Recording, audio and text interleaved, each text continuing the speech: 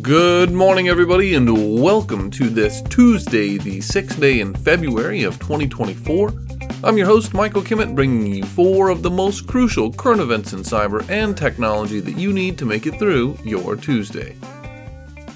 We're going to start with the Federal Trade Commission. It's an organization in the United States dedicated to ensuring the safe and fair practice of technology, whether that's through the radio, whether that's through the internet, etc.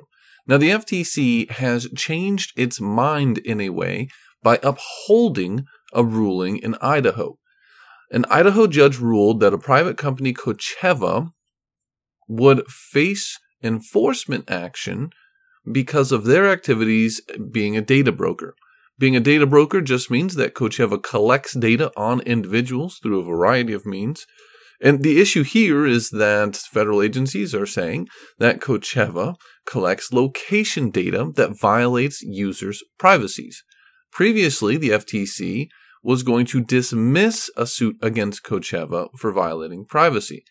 Now, interestingly, Kocheva says that they protect the privacy of their users, that they scrub their data sets, that they do sell for location data. And the CEO says that this case isn't about the company Kocheva, but rather that the Federal Trade Commission wants to make an example through the courts that they can create laws centered around privacy without approval of Congress.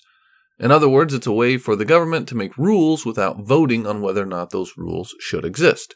So there's a lot of politics involved in this decision. What you need to know is that privacy is taken very seriously by the Federal Trade Commission and by the government, but there are definitely some ways that this needs to be processed, that need to be ironed out, and right now Kocheva is in the crosshairs and could drive whether or not the FTC should arbitrarily be allowed to uphold and or define what is privacy law. We're going to stay in the courts because if you were trying to go to court in Pennsylvania yesterday on the 5th, you may have had an issue. The courts were plagued with issues throughout January that hampered their efforts to provide basic services to the people of Pennsylvania. Things like paying your fines or tickets or the docket used to track your case all had issues. And that continued late Sunday night, the 4th into the 5th, when a distributed denial of service attack took down electronic filing systems used by the courts, specifically systems that track appointed guardians and other key elements. And this is incredibly problematic because the courts need to run smoothly. They service huge numbers of diverse claims, whether that's domestic disputes, whether that's weddings, whether that's divorces, whether that's traffic violations. All these things need to happen. And if you're in the state of Pennsylvania, unfortunately, cyber criminals are making that very, very difficult. So be aware in Pennsylvania that if you have a legal issue, you could be facing long-term delays. The United States government, through its Cyber Infrastructure Security Organization, known as CISA, is offering support to help the Pennsylvania courts get on the right track to continue operating securely and not be victim to these attacks. So there are movements to help. But again, if you're in the area, expect some delays because cyber criminals are trying to make your day a little bit longer.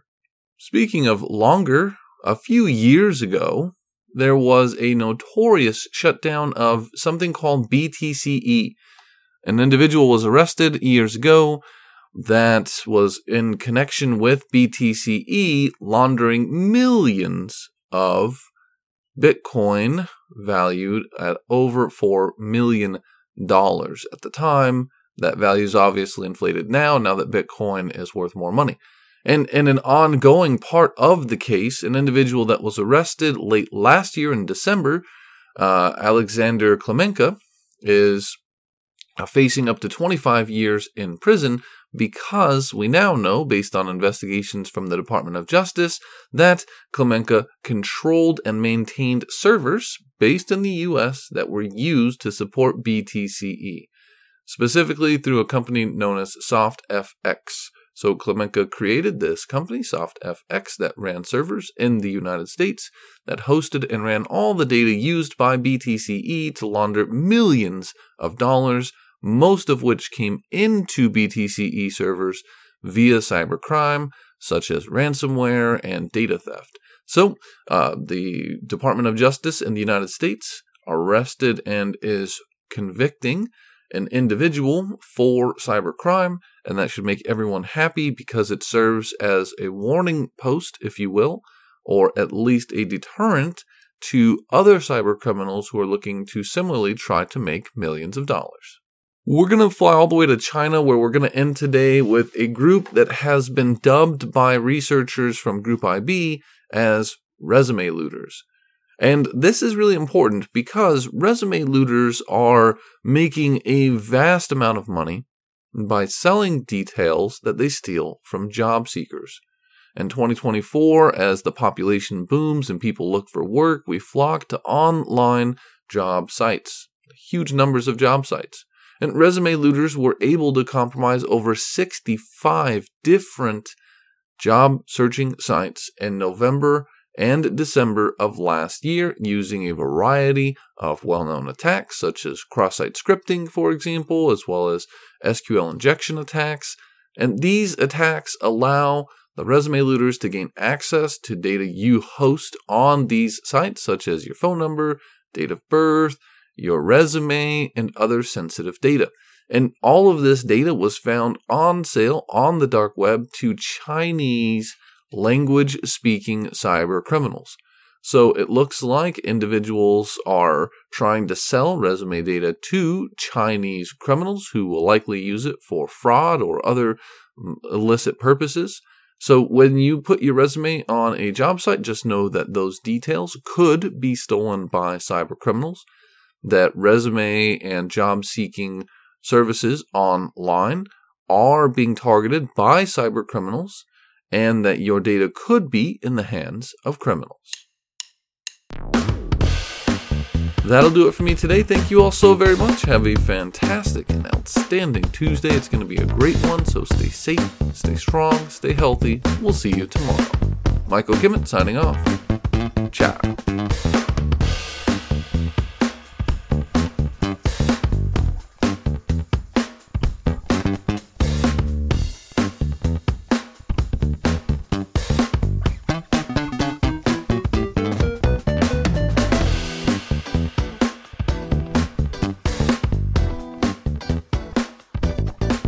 Welcome back, listeners. Today's tip of the cap goes to a medical student, Emily Kahn. Emily Kahn's getting a sincere tip of the cap because as a first-generation college student at the Georgia Institute of Technology, she recently was awarded a $20,000 tuition assistance by Kaplan.